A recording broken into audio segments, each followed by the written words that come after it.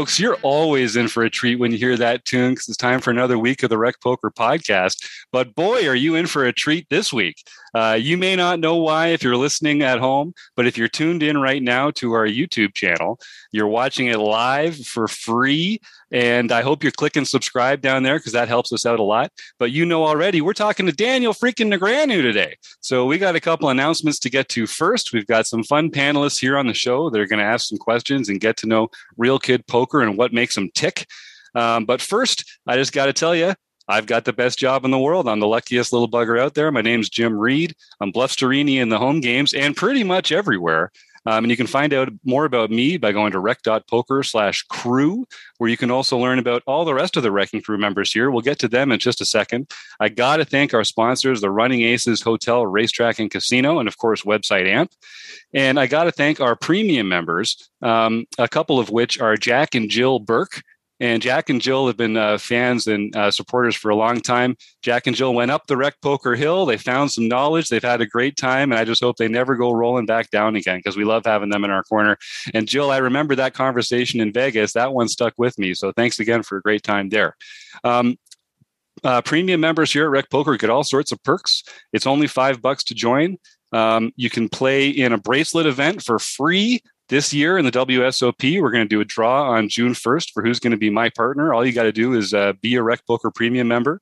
There's going to be a new weekly sit and go starting on Tuesday nights, brought to you by Fun Country, where 9 premium members get to take on each other and win a cash prize, which is going to be a lot of fun. And Running Aces Hotel, Racetrack, and Casino is having Rec Poker Weekend on June 24th and June 25th. Get yourself down to Minnesota and hang out with the Rec Poker crowd, win some fun prizes, and have a great time. Speaking about having a great time, we are so excited to have Dean Eggs himself here on the show today. It's not his first time. He had such a good time last time. He had to come back. So we're going to meet him. First, why don't the rest of the Wrecking Crew introduce yourselves and tell Rec Poker Nation where they can find you. Well, I'm Chris Jones. You can find me 5B5 on Twitter or 5x5 on the Poker Stars home game. I'm Keith Brandt, and I'm Monkey System everywhere. I'm Rob Washam, and I'm Rabman50 everywhere. I'm Mark Prashan. I'm website Mark on rec.poker and website AMP in the home game. Hey, everybody. My name is Woody Adams. I play as Rocket Box on Poker Stars Pennsylvania, and you can find me on Twitter at Woody Adams. All right. So many-time veteran, WSOP winner, WPT winner. He's in the Poker Hall of Fame, and he's back on the Rec Poker Podcast. Daniel, you've listened to me talk for the last few minutes. Thank you so much for coming on. I want to start hearing from you. Where are you calling from today? Where are you? Well, so I'm at home. This is just the backdrop, but I'm really confused that you said this is free. People are not paying for it. Then how do you afford my $150,000 appearance fee? And by the way, I haven't gotten it yet. Well, I could have sworn we. I didn't get it. So I don't know. Like, if I don't get it in the next 6 minutes, we're gonna have to cut this short. Yeah, you're gonna have to talk to Chris Jones about that. He handles all the business side of things here. Chris Jones, yes. Where do you get the money to cover the 150? Because I don't do a podcast for free. Come on now. It's working its way through the intricate financial transactions. Just working its way through. Shouldn't be a problem. I've heard that. Right? Shouldn't be a problem. Yeah, we're shipping that over in Luna right now. I got a really good feeling about this one. Should be all set. Great. Yeah.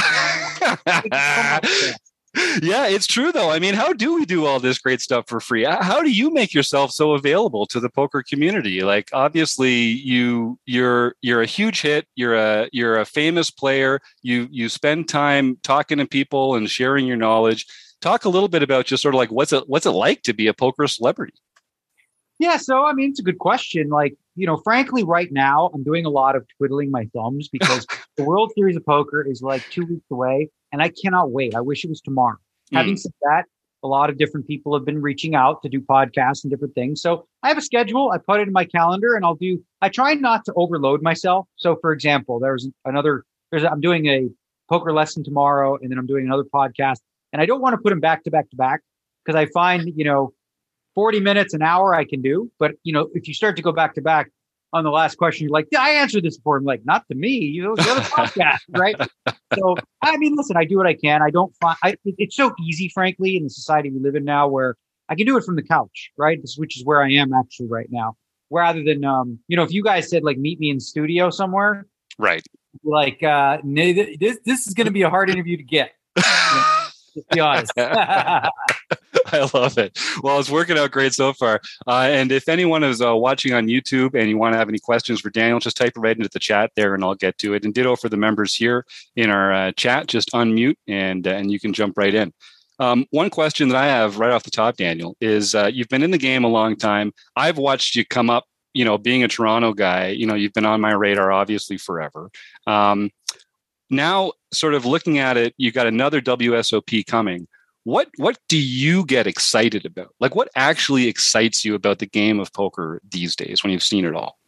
Yeah, so my poker schedule is very polar. It's very polar because, like, either I'm grinding my butt off or I'm not playing at all. There's a very discrepancy between the two. So what I look forward to most is like getting into the grind. Like, I love the grind. I like this is maybe sadistic a little bit, but I kind of like the idea of being exhausted and on fumes and like giving it everything I got day in and day out, dealing with the beats, dealing with the high stress situations, having people in, because, you walk into the World Series, everyone's happy on day one. Hey, how's it going? Good to see you, Bob. Hey, Jim, how's Chris? 2 weeks in, you're like, get the f out of my face, and there's all the fights coming in about 4 weeks. But the greatest thing about the World Series of Poker is, halfway through, as I said, people are miserable. But the day that it's over is like the worst day of the year for a poker player because you can't wait to do it again. This year is different than most because we have a short turnaround. We just had one in the fall. So now, it's back to its regularly slated time slot. So it was a short turnaround and, it's going to be a big one because it's different too. New venue for the first time in over a decade. Yeah, and this is going to be a new one. I want to talk a bit about how you kind of prepare when you're down there and how you kind of conserve your own energy and your focus and that sort of thing. Folks that are listening along probably know you've had an RV in the past, like a trailer down there that's helped you take your breaks and compose yourself. That's not going to be available this year, parking or union rules or something like that. So what are you going to do differently, because it is all that different, for you to kind of stay on your best game? Well, here's what I'm a big believer in, whether it's poker or whether it's life. I've learned that, like, in the past, before I really had to sink in, I would show up to Barcelona, and I'm a vegan, and I'd be pissed off because there's nothing for me, right? I'm like, you know what? How about take it upon yourself, right? Instead of being a victim to circumstance, plan ahead, right? So obviously, as you mentioned, I went down there to see if there was a spot to park an RV. It's not feasible. So I've been working with them, and I found a green room that is within walking distance. So I basically said, here's what I need. I need a couch, I need a fridge, and I need a microwave, right? And some people might be like, well, why do I need that? And then you touched on breaks a little bit, and they're imperative for me. I'm actually a classic, what's called a talkative introvert, which means I charge my batteries when I'm alone, and I need that. When I'm with people, I expend energy and I drain myself. So on dinner breaks, I don't go to dinner with people. I haven't had a meal with a human being at the World Series of Poker in over a decade. I'm not even kidding. Like, I need that time away. So as I said, to answer your question, I plan ahead, and I'm going to go down there this week and really just sort of get my bearings and think, all right, how am I going to do this? Because the breaks are sacred for me, right? I get people coming up often and saying, hey, can I get a picture? Can I chat? And if I did that on the breaks, I wouldn't have a break, right? Because it's only 15 minutes. So I always tell people, if you want to say hello, do so when I'm in between hands. Say, hey, Daniel, and I'll look over and I'll come by if I get a chance. But often people out of respect are like, I want to wait till your break. And I'm like, this is like, I get it and I appreciate it, but it's the worst possible time for me to talk to you. So if you are watching this and you want to come say hello at the World Series, please don't do it on a break. Wait for a hand to be folded and I'll talk to you. So you actually prefer for folks to come up to the table, establish that you're not in a hand, and then make some eye contact or say hi that way instead. Well, yeah. I mean, if those so my choices are one of two, right? I'm always playing or I'm on break. Okay. Yep. So I know that people, they're only going to get their moment. Someone drives from Ohio. They want to come and take a picture for their son, or they want to get a baseball hat signed, whatever the case may be. I'm happy to do it. And for me, functionally, I've found that the best time for me to do that is, poker. I'm playing 12, 14 hours a day. Right. Usually in the beginning, I know what's going on and I can zone out for 5-10 minutes and chat with people. Right. But, as I sort of established, those breaks for me specifically, and a couple other maybe of the high profile players, and that's partly why the RV thing became a thing in the first place. Phil Ivey was the first one to do it. he's like, I just need a place to not be bothered. 10 minutes to, calm down. And I was like, man, this is a great idea. And I did it every year since. So having a green room, like a lot of people say, well, why don't you just get a room there? That would be great, except it's a 15-minute break and it's a 12-minute walk. So it doesn't really help, like, get a room for what? I'm not sleeping there, Yeah, good point. Chris? Yeah, no, I mean, this is kind of I just kind of want to jump in on this note. I mean, there was a little bit of like I forget how this even started. Somebody on Twitter, I think one person was complaining like that you didn't say hi to them or you didn't take a picture with them. And then all these people rushed to sort of defend and say, actually, Daniel is asked all the time to get constantly asked to take pictures, take selfies, take all these kind of things. And he's one of the most generous people with his time during, these playing sessions and that kind of thing. And I'm wondering, like, how do you keep up with that? And how much does that tax you during a playing session to have all these requests and, people wanting the photo and wanting the autograph and wanting that moment that they drove from Ohio to see, their favorite famous poker player. But how do you stay true to that, but also like find the time for yourself? No, I totally get it. And I remember the tweet you're talking about. It was essentially, I was responding to some guy who says, hey, during the World Series, I hope to come meet you and maybe we can go have lunch, right? And of course, obviously, this is a stranger during the World Series. So I said, honest, just being fully transparent, I don't have meals with anybody during the World Series, like not even my friends. So that's going to be a no. But, of course, I'll say hi. So somebody chimed in and was like, that's a BS answer, Daniel. Like, how do you not take time for your fans? I'm like, bro, if I had lunch with every person that came up, I would never get to play. But to actually answer your question, it goes back to the sacred poem, same thing that I talk about, which is my breaks.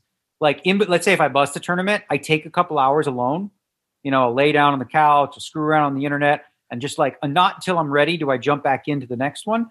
And then, like I said, I really make sure to make the most out of those 15 minutes every 2 hours so that, I can expend the energy necessary to both play at a high level and then, be friendly to people. Because here's what you don't realize. I think a lot of people don't, is that everyone has a bad day.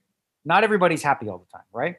However, when you're someone that's in the limelight, you don't really have that luxury in the same way. And I'll tell you why.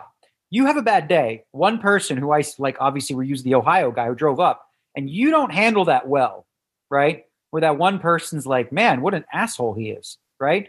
That's the narrative that they go to the internet with, and it blows up, and all of a sudden that's who you are, which is completely unfair, right? But it makes me mindful of the fact that, in these moments, I always have to be on because this might be this person's one and only opportunity to say hello. So whatever impression I make on that person, that's going to be the lasting one that they leave with.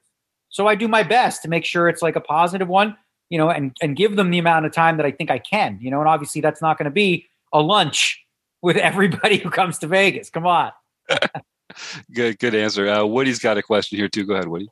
Hey, Daniel, I'm Woody. I was just thinking about kind of your breaks and my breaks, and they're a lot different. Like when I'm on a break, I'm calling my friend and saying like, okay, I had queens here, and this is this, and I'm like detailing a specific hand, and I might take 10 minutes to do that over a hand. I don't know if that's the best use of my time.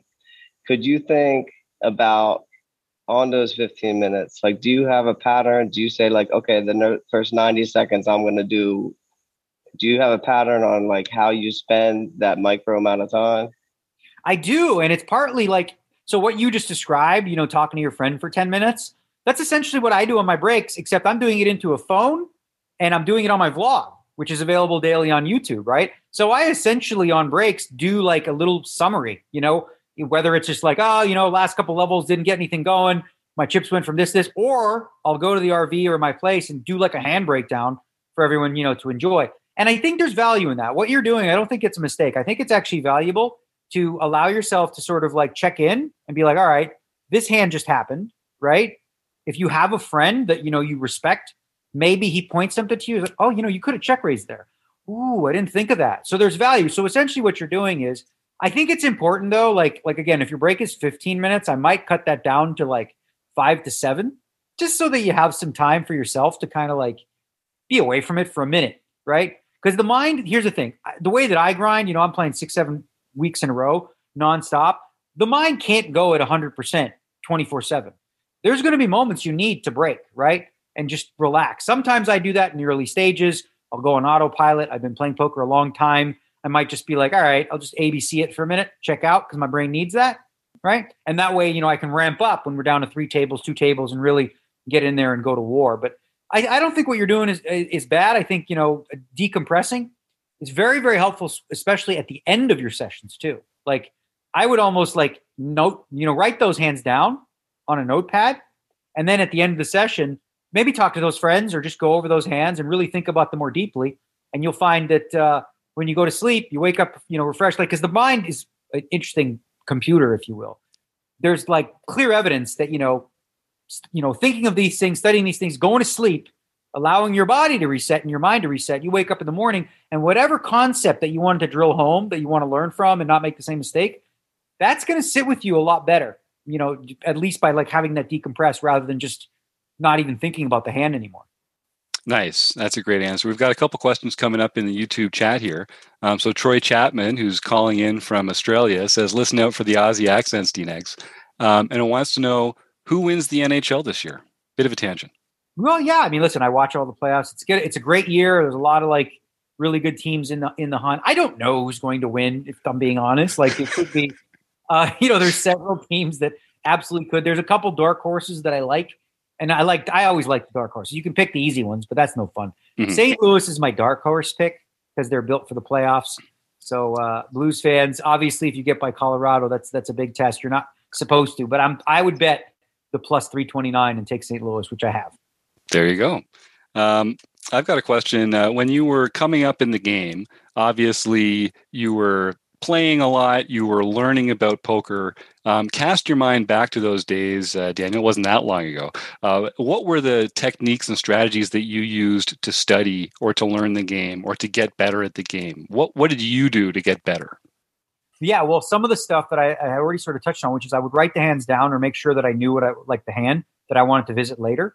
And typically back then, you didn't have the resources that you have today. We had some. So I would talk to friends like Phil Ivey, John Jawanda, Alan Cunningham, when we do dinners, and I'd ask them how they would play the hands. And then we would sort of brainstorm a little bit sometimes. And that's one way in which I would do that. In addition to that, there was very primitive like software like Mike Carroll's Poker Probe that, say, for example, in a stud 8 or better game, I could run simulations on, what hands would be what. It would take forever, but it, still worthwhile. But for the most part, for me, it came down to making mistakes, right? Here's the thing. Like if you're a poker player, you're going to make lots of mistakes. Now look at these mistakes. Instead of being upset with yourself, look at this and think, wow, this is awesome. This is an opportunity for a breakthrough. So I had this problem. I have no idea. I didn't know what to do. So let's break it down, because really a breakdown leads to a breakthrough, right? When you make these mistakes, it opens up here, I've said this before, but the truth is making the mistake is not the mistake. Learning nothing from that mistake is the real mistake, right? You have to dig deep. Every time you get busted from a tournament, sure, you could focus on the hand where you had your aces cracked. What value in there is that? How about let's look back and go, how did you get in that position in the first place, right? Was there any more pots you could have won? There was a raise and a call. Were they light? Could you have maybe squeezed there with your hand, picked up some extra chips? There's no point in spending a lot of time on guy raised with kings. I went all in with aces and he called. What's the value there? It's just the value is in the intricate spots, the subtle ones, the trench wars, the little small things, small blind versus big blind. Could I bet the turn maybe? Little things. That's where you really start to fine tune your game. If you look at it like golf, for example, when someone takes up golf, the first goal is hit the damn ball, right? That's difficult, right? Second goal is like hit the ball in the air, right? Third goal is try to hit it where I'm aiming, right? And you go all the way up to the pros who continually miss shots, because what they're doing when they're 100 yards out, they are trying to sink that shot. They don't, but notice that their mistakes become fewer and fewer, and the mistakes they're looking to fix are smaller and smaller. So as you get better in poker, right, you start out making all kinds of dumb mistakes. You play 7-deuce offsuit because you don't know it's a bad hand. Then you're like, you learn, okay, don't play 7-deuce offsuit, right? Then you start to like fine tune things and get better and better, and that all comes from making mistakes. And I think that mindset is fantastic, because I think people are they get embarrassed about making mistakes, or they feel ashamed because they didn't do something right. But it's the only way to learn. How else are you going to learn if it's not by doing something wrong and learning the lesson from it? No, you're absolutely right. Like being critical of yourself is important, like being self-aware. But at the same time, you don't want to be hard on yourself, right? Now, if you made a mistake that you know is a mistake because you've already worked on it, and you've made this mistake before, you can sort of go, come on, Daniel, get it in gear. You're supposed to make this play here, and you didn't. And I do that still today, less than I used to. But again, looking at a situation later and go, there was a better play available. Okay, cool. It didn't come to me in the moment, but let's break it down so that next time I'm faced with this, I'm better prepared. Because that's how you get better. You see the same situations over and over and over and over to the point where it's like, automatically what to do here. You don't have to worry about, I don't know. What do I do? I got ace-9. Hey, help me.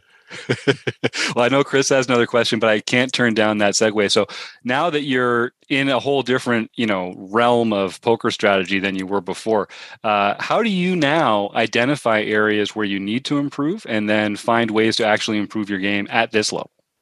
Well, one of the things that I worked hard with when I was playing the Heads Up Challenge was I worked extensively with solvers, but that was for Heads Up Poker. So what I was able to do is I took what I learned from solvers and learning about game theory, and I combined that with my 20 plus years experience to sort of learn how to exploit people even better. So for me, my number one study tool for the most part is Poker Go. I highly recommend it if you're a serious poker player, studying what my opponents are doing. And what I'll do is I'll look for patterns, because everyone's afraid of this GTO term. Dun, dun, dun. Like, what if they play GTO? No human being, okay, listen to me. No human being will ever play GTO. It is actually impossible. You can never do it. So everyone's going to have tendencies one way or the other.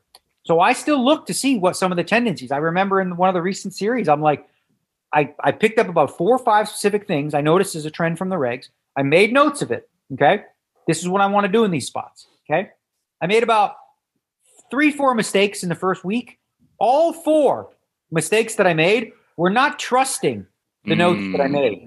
Like one of my notes says, if you see the situation, go all in. And I didn't do it.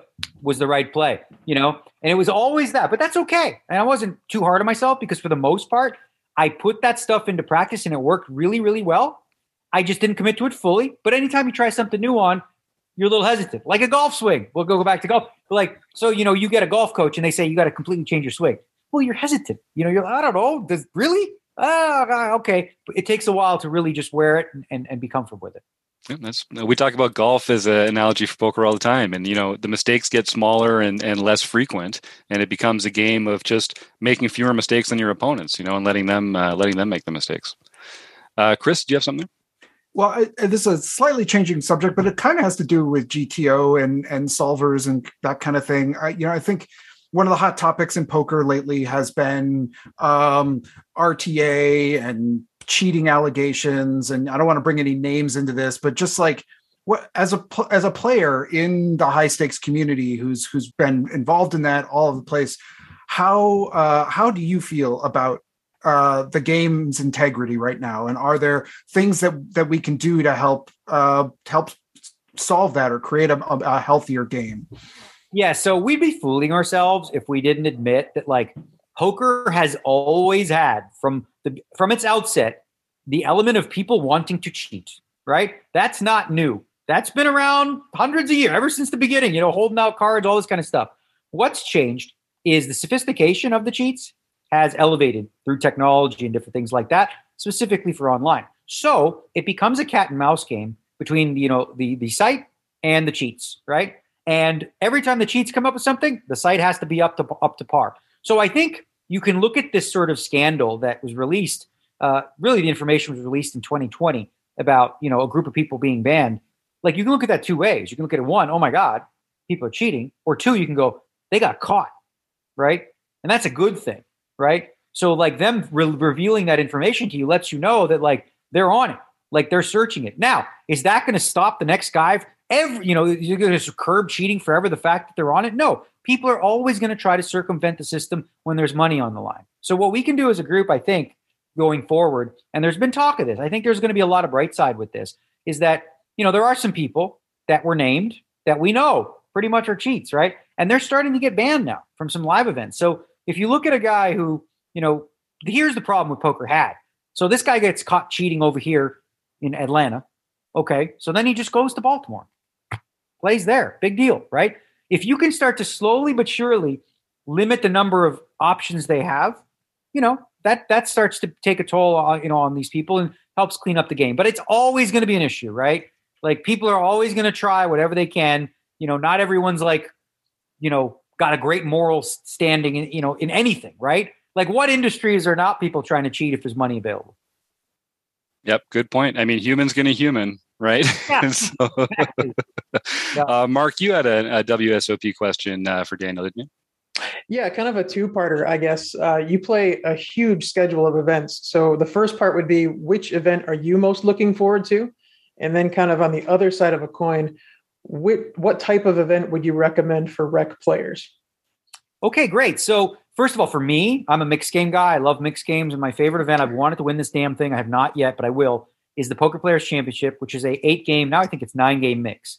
And it's got a very slow structure. The blinds go up like every 2 hours. You get a lot of chips. It's like a 5-day event. And I get emotionally invested in that, okay? When I play poker, normally I'm even keel. In that one, I lose one hand and I go Phil Hellmuth. I'm like, oh, I don't say things to people and whatnot. But, but I would suggest for recreational players, here's the thing. If there's one event that you want to target, the World Series of Poker, and give yourself sort of like the best chance to like potentially have a life-changing experience, go for the Mystery Bounty Tournament, okay? Because a Mystery Bounty Tournament, like these have really caught on. And strategically, there's things you should do a little differently. Like you should try to hit, bust people a little more. But like you could just knock somebody out and then boom, you've won $250,000. So I think from a fun perspective, from also level the playing field perspective, right? Like obviously if you were playing in a tournament with a bunch of pros, a Mystery Bounty Tournament increases your chances of, winning overall. So I would highly recommend those. They're fun, like I said, they're better value, I think, for a recreational player for sure. Nice. And I think there is a lot of buzz about that. It has been an exciting feature. And I think it is better for amateur players because you kind of you're not giving up a skill edge when it comes to choosing a bounty envelope out of the cage, right? So yeah, anytime. So that's the thing. Like when it comes to games, if the skill edge is too big, it destroys the game. Like chess is a good example, right? If you and I played chess, I don't know if you're good or not. If you're better than me, you just win every time. That's not that fun for me, right? Whereas like, with poker, obviously, luck plays a role. And when you can increase luck and you can, sort of level the playing field in that regard, it makes it for a more fun and engaging experience for all. It's good for pros because more recreationals will play, but it's also better for recreationals because they're going to win more often.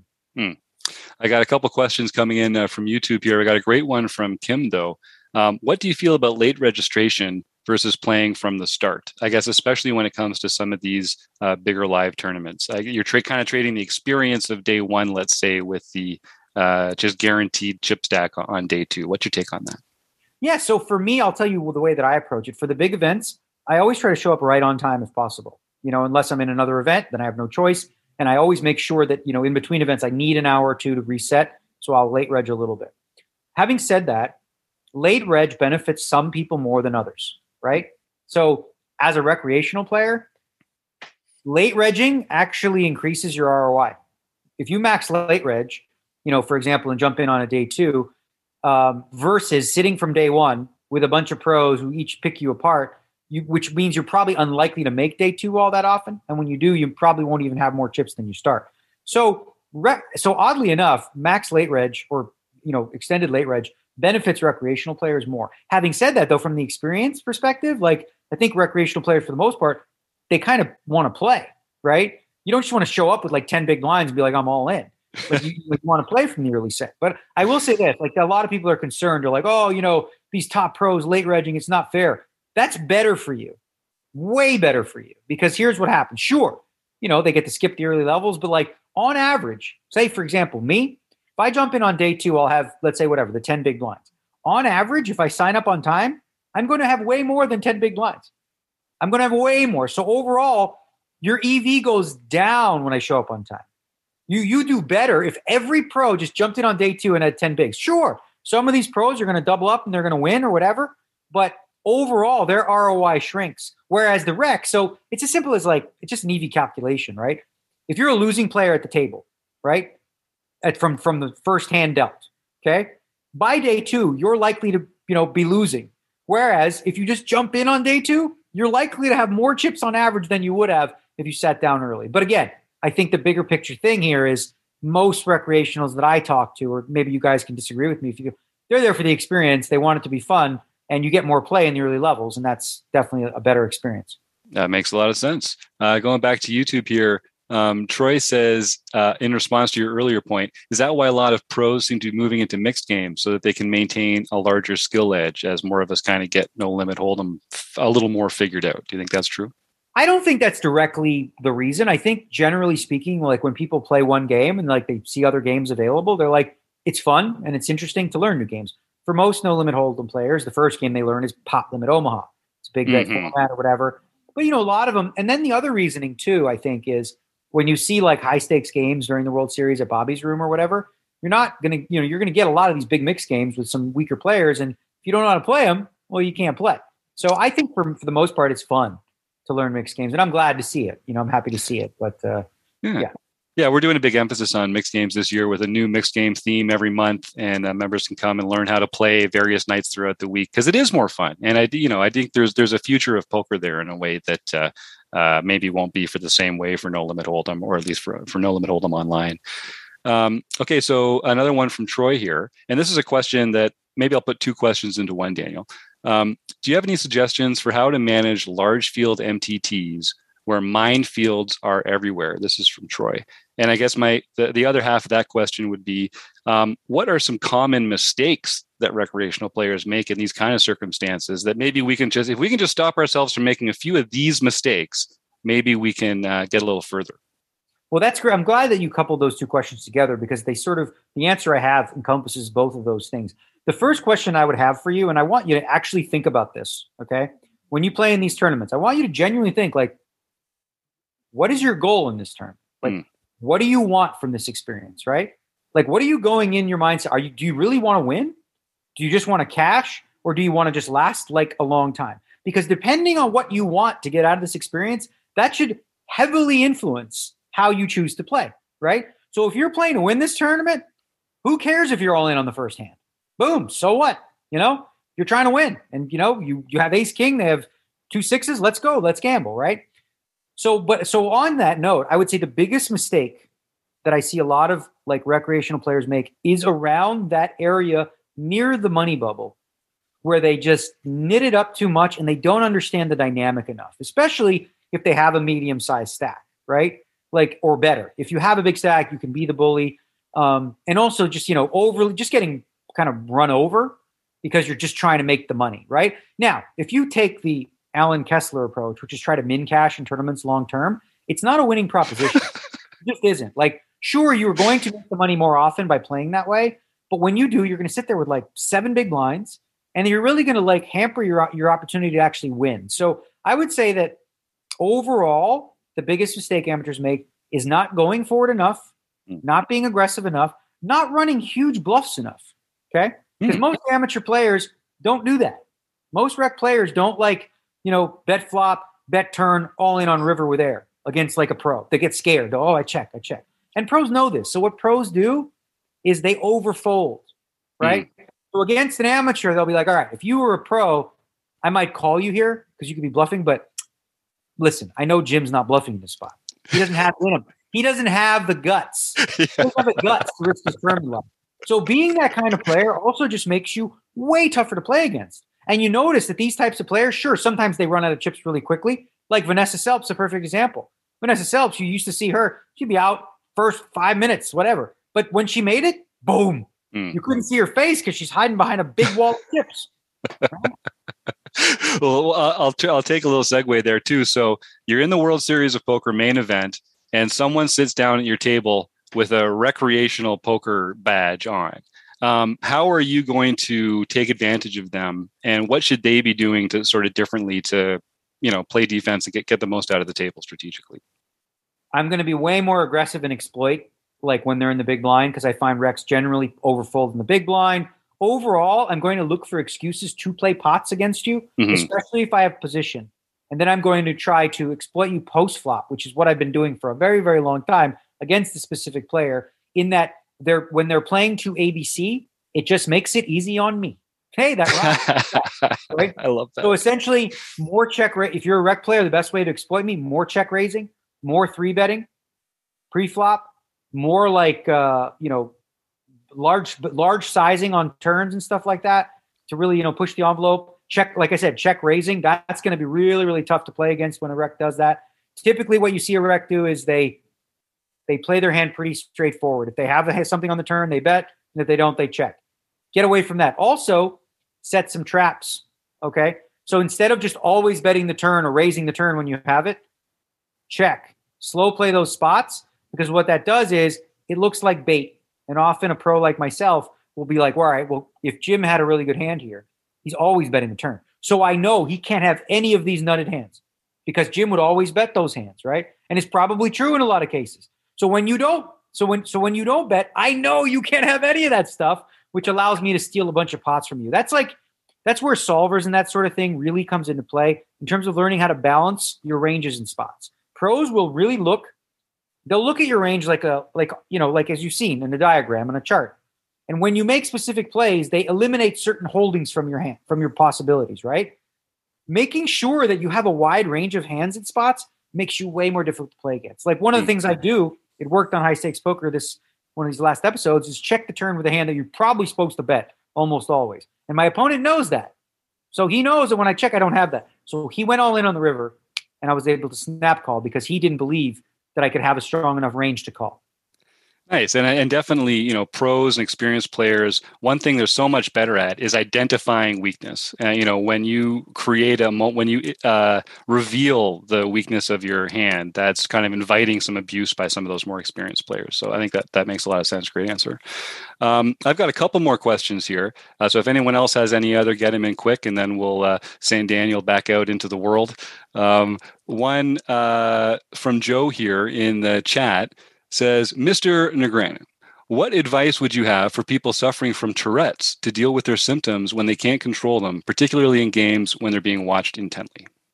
Well, that's an interesting question for somebody who actually has Tourette's. I've had Tourette's since I was about 5 or 6 years old. It's been relatively mild. It was much more of a problem when I was younger. And as I got older, it became less of a problem. And what's interesting is just you bringing up Tourette's makes me think about my own right now. So it's like a trigger, frankly, like a little bit. So when I see somebody else with Tourette's, when I see somebody else with it, it triggers mine. So I try not to look at them. I mean, it's really brutal to have to do that. But I don't have unfortunately, an easy answer other than, what worked for me, which is really just trying to avoid the subject as much as possible and not be thinking about it all the time. Because like I said, anytime someone brings it up, I'm already thinking about blinking my eyes, twitching my arms, and all those things. And I'm holding myself back from doing it right now, right?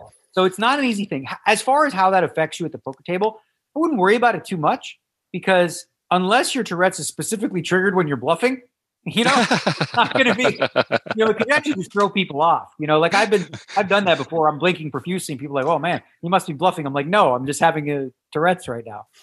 Well, I really appreciate that. And I know Joe also appreciates that. That's a great thing for him to be able to ask you about. I've got just a question. So like I said, I grew up in Toronto. You've been this Canadian poker celebrity for a long time.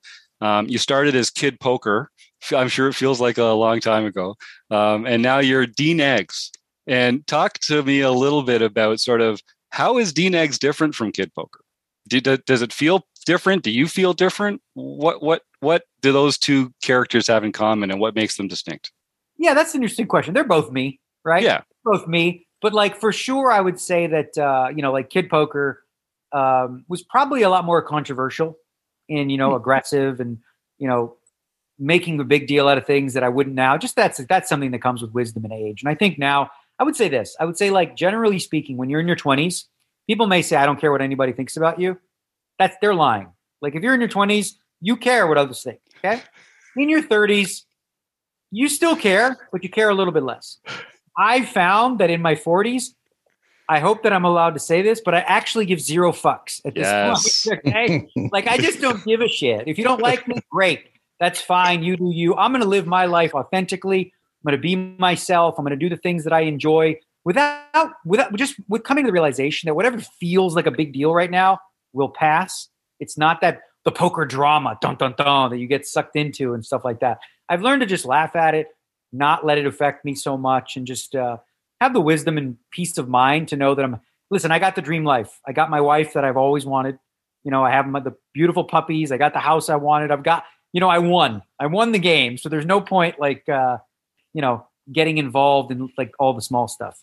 That's so true, man. And I think, giving fewer F's is kind of one of the things that we should all be doing, honestly, in today's world. I always try and think about like a year from now, when I look back on this week, is this going to be one of the things that actually bothers me or that seems like a big deal then? Because if it's not, how important can it really be today? Right. And sorry to touch on that real quickly, because it's interesting. Because like, as we get older, like what bothers us changes too, right? Like what you think as a teenager is the end of the world because, Johnny and Bill called you fat and they didn't like your outfit. Like that is their world right then. But as as big as it gets. So for them, it is as big as like losing your house and your job in a fire when you're in your 40s, right? Like when you're a child, when you're a baby and someone steals your toy car, that's like the end of the world for you. That's your world. But as you get older, you start to like you said, you learn that like, you know what, that stuff really wasn't all that important. But in the moment, again, obviously, it's all that matters to you. Yeah. All right, we got one from Keith and one from Woody, and then we're going to be coming right up on the time that you gave us today. So I really appreciate that, Daniel. Keith, jump in.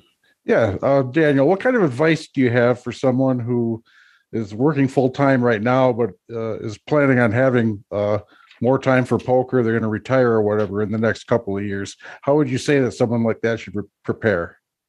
Prepare for what? For playing poker full time or all the time. Whereas right now they're working full time. Okay, so you're saying then, you're planning on not work. You're going to be continuing to work full time, or you said more time is going to be opening up for you? In a couple of years, I'm going to retire. But whether it's somebody who's going to retire or somebody who's considering going pro, but they're working right now, what kind of advice would you have for someone like that to prepare themselves? Okay, so first and foremost, I would say that really important to like take it slow. Like even if just because you can afford, for example, playing in a $25,000 buy-in tournament doesn't mean that's where your starting point should be, right? Just like a video game, you don't start at level 7, you start at level 1, and then you beat level 1 and you go to level 2.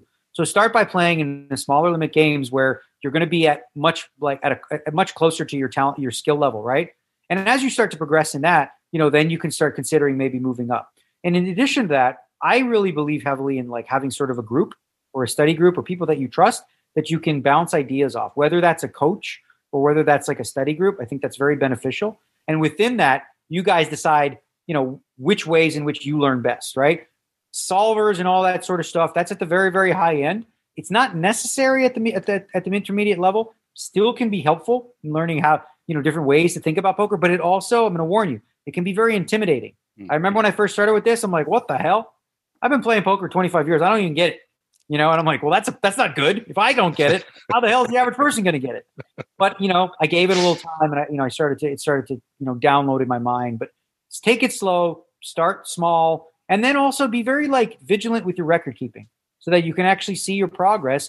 So that way you're not guessing on how you think you're doing and you can actually say, no, this is the reality of the situation. Nice. Woody had one question. Do you have a few specific routines in your life that have helped you the most?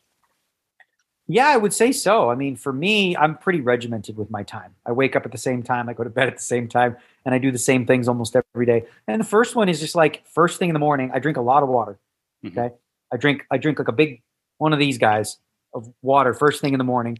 And then I just do like literally 5 minutes. I hang from I hang from a bar. I do 6 pull-ups or 10 pull-ups or whatever. I'll do some push-ups. I'll do some pull-ups, some crunches. And then I do like a back extension exercise just to wake up. And I make that a pattern. And, it's something that I do every single day. I also obviously try to eat eat really clean and eat well for the most part, and exercise and sort of have a plan. I like to think ahead in terms of regimenting my days and my structure and having like a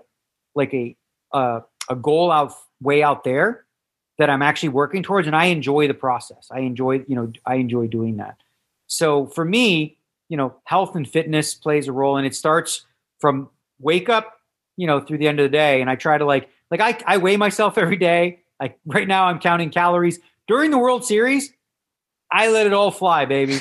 I went to the Whole Foods. You know what? I let it all fly. Like I'm going to come in and shape 155 pounds, svelte, lean. But I spent $300 at Whole Foods. I bought chocolate, popcorn, chips, candy, nothing that you would think of as nutritious. Cause I know that, during the World Series, I'm just going to do whatever I feel like I need to in the moment. Yeah, that's good stuff. Well, I love hearing you talk about how valuable it is to have a community of folks to learn with and to share questions with and to learn from each other's perspective. Obviously, that's what we do here all the time. Every night we've got a different kind of conversation or ways for people to engage. And so if people are hearing Daniel talk about this, don't just take it from me, folks. This is an important way to learn and get better as a player. So come and join up for free. Speaking about community, so Daniel, you've got a charity thing coming up this weekend. I know you're involved in a few wonderful exploits on that front, like St. Jude's is a great cause.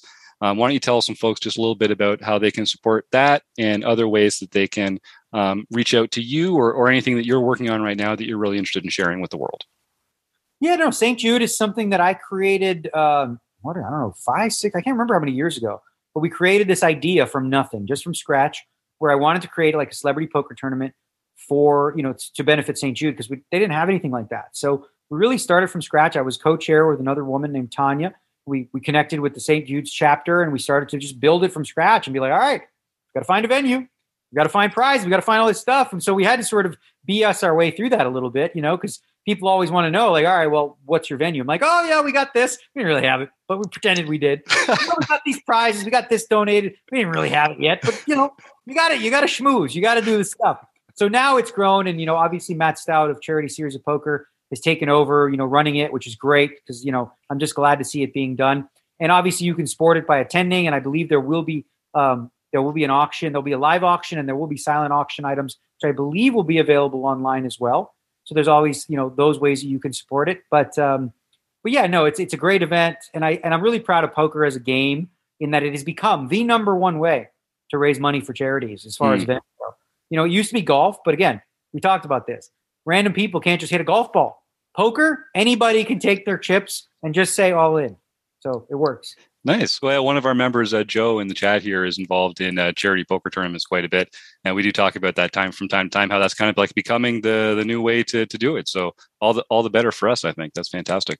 Well, Daniel, thank you so much for sharing this time with us today. I know it's been a hit for our members. We got some great comments on YouTube here from Troy, Martha, Jim, Joe, a whole crowd saying thank you for coming and sharing this time with us.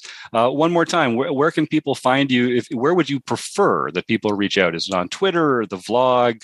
What's the best way for folks to make a connection? Well, so where I'm most active is Twitter. I mean, I do have Instagram and all that stuff, but I'm Real Kid Poker on Twitter. And I think, the best way to just sort of live vicariously through me is via my YouTube channel, where, I do a lot of hand breakdown videos. And during the World Series, we will be doing daily vlogs, which will be in your inbox probably around 10 a.m. Pacific every day. In addition to that, you'll have a chance at pocket5s.com to buy little pieces of me. I'm just going to offer a little sweat. I already did for the overall package, so there's nothing available there. But, when I play these big events, you'll have your opportunity to put up $20 or $50 and, you can sweat along with me, and then you get to watch the vlog the next day if you can avoid spoilers and find out how your money went. I love it. The micro sweat. I'm so down for that. That's a fantastic way to do it. Well, Daniel, thank you again. We're going to head on over to our community corner and talk about who won the latest home games and some upcoming events. But I'm just so pleased to have had this chance to talk to you. And I hope we get a chance to hook up when we're both down in Vegas. I'll make sure to do it at your table while you're not in hand. I promise. Much appreciated. Thanks for listening, Jim. I appreciate that. All right. Well, thanks again. Enjoy the rest of your night, and all the best to you, man. I can't wait for next time. All right, man. Take care, everybody. Good luck. Cheers. Thanks a lot, Daniel. All right. Well, we're one John Somsky short today, but that doesn't mean that we can't just roll right into the home game results anyway. So taking it from the top on, let me see, do we have 2 weeks to go through this one? I think we do. Uncle Tom's Cabin, that's Jeff S. Mike Buccello, Lefty 19, Roger Schutte, Graphics 16. Roger doesn't get enough of a shout out on the show. He does so much here, helping us with our podcast, post-production, and that sort of thing. He's just a super fun guy, and he supports great causes. So Roger, way to go. Also, Roger, I'm sorry I took you out of the home game last week, but I got a full house with pocket fives. I did it for Chris. There was nothing. My hands were tied. I almost typed for Chris into the chat when I did it, but what can you do? Jim Gibson. They let Jim Gibson back into the home game. Oh, boy, there goes the neighborhood. Okay, well, congratulations, Jim. I hope we get a chance to play a little something in June coming up. Poker Cat, Naomi Pazul. Way to go, Naomi. Congratulations on your daily win. And then Roger Schutte comes back to win the mixed game event on May 7th. So congratulations, Roger. Wow. Denise Allen, Denise Aces, won the International Series. William Zasik came in. Mr. Z won the afternoon series. And then Hazy 08 came through with the Sunday night nightly home game, which is the LPP home game. So Hazy, send me an email, jim@rec.poker, because you, my friend, just won a free month at Learn Pro Poker, and you're going to enjoy that. So don't be shy. Send that email. The following week, just this last week coming up, Randy Smith, Roadstar 33, won the Daily Series Tournament of Champions and is the proud owner of a brand new silver pin. Now, we play the Tournament of Champions every month, and the final table is recorded by our... I was going to make a joke about us having an actual producer who does that kind of thing, but it's just me. I just record the final table. And then on the fourth Wednesday of the month, at 6:30 Central, everyone who makes the final table of the Tournament of Champions, congratulations, you've all won a free month at rec.poker. So you're going to hear about it from me because you're invited to the online review and hang. Every month, we take the final table of the Tournament of Champions, we record it, and then we watch back the action with all the finalists who were there, plus anyone else from the panel or from our premium membership that wants to come and join. We talk through the action hand by hand, street by street. So if you're on that table, it's a great chance to get some analysis from the Wrecking Crew and some other premium members about how you're playing. So again, I'll DM everyone who in the site who made the final table and make sure you've got a code so you can get a free month of Rec Poker. I hope you come and join us on the last Wednesday of the month at 7:30 Eastern, 6:30 Central. That'll be a lot of fun. But that was just the Tournament of Champions. On May 9th, Elvis 76, Steve Krups won the daily. Joshua Campbell, Torinar, fantastic guy. We had some fun in the OPA last week. I guess that's the night that he came through on that one. Well done, Josh.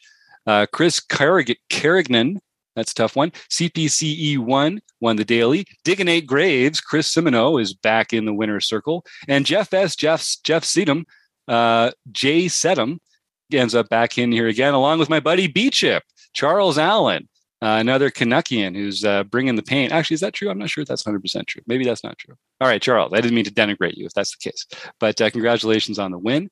And then I am so pleased to see this.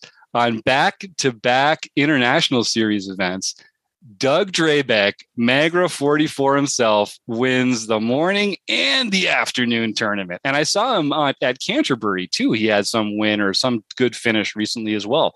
So no surprise there. Magra's on a roll. And it's Steve's old boss, fun guy. Yeah. May 15th, Mark Bloomberg, Bloop 7, you won the Learn Pro Poker Sunday event. And as John Somsky likes to say, that means you got to email jim@rec.poker to claim your prize. A free month at Learn Pro Poker? What? You get to hang out with Ryan LaPlante and KL Cleaton and all those geniuses over there, get some personal coaching, watch a ton of videos just in time for the WSOP. Holy cow. How do we do it, folks? How do we do it? It's amazing. We did tease at the top of the show. Those are just some of the perks of being a premium member. So if you're a member on June 1st, that's all you got to do. Because on Thursday, June 2nd, on the Twitch stream that Taylor does every Thursday, we are going to, Mark Prashan, website Mark, who's here right now, is going to hook us up with a little random number generator. We're going to put all the premium members into the database, and we're going to pull a few names and alternates so that we know who's going to be my partner for tag team event number 55, Chris. for the WSOP coming up. So someone's going to win a bracelet with me. At least we're going to try. We're going to get in. Someone's got to win it. They're not going to like end the tournament until someone wins. So, someone's got to win it. Maybe it's us. That's one of the perks. And we also mentioned Fun Country is a great platform where you can play with your friends. We're going to be doing some ongoing promotions with them starting on May 31st. So on Tuesday, May 31st, the first 9 premium members that sign up are going to be able to play a 9-player sit and go with video and audio. It's going to be a fun time. We'll record it and we'll have a good conversation while we're playing. And I don't want to I'll just say right now, we think the prize is going to be a $50 Amazon gift card. And again, it's free to enter. So just one of the perks of being a premium Rec Poker member, you've got a 1 in 9 shot of winning a $50 Amazon gift card every week. Just come on out on Tuesday nights and play that. We'll see some more details about that on the website as we get a little closer, but mark that date off. And then, of course, I am super excited about heading down to Minnesota myself. I'm going to get there on Friday. On Friday, June 24th, there is a morning tournament at Running Aces. I think it starts at 10, but we'll get all the details as we get a little closer. That's going to be a lot of fun. A bunch of Rec Poker folks are going to be there. We're going to all hang out after lunch, get something to eat at Running Aces. We'll have a hangout. I am going to hug a lot of people that day. I'll tell you that for sure. I am so excited for this.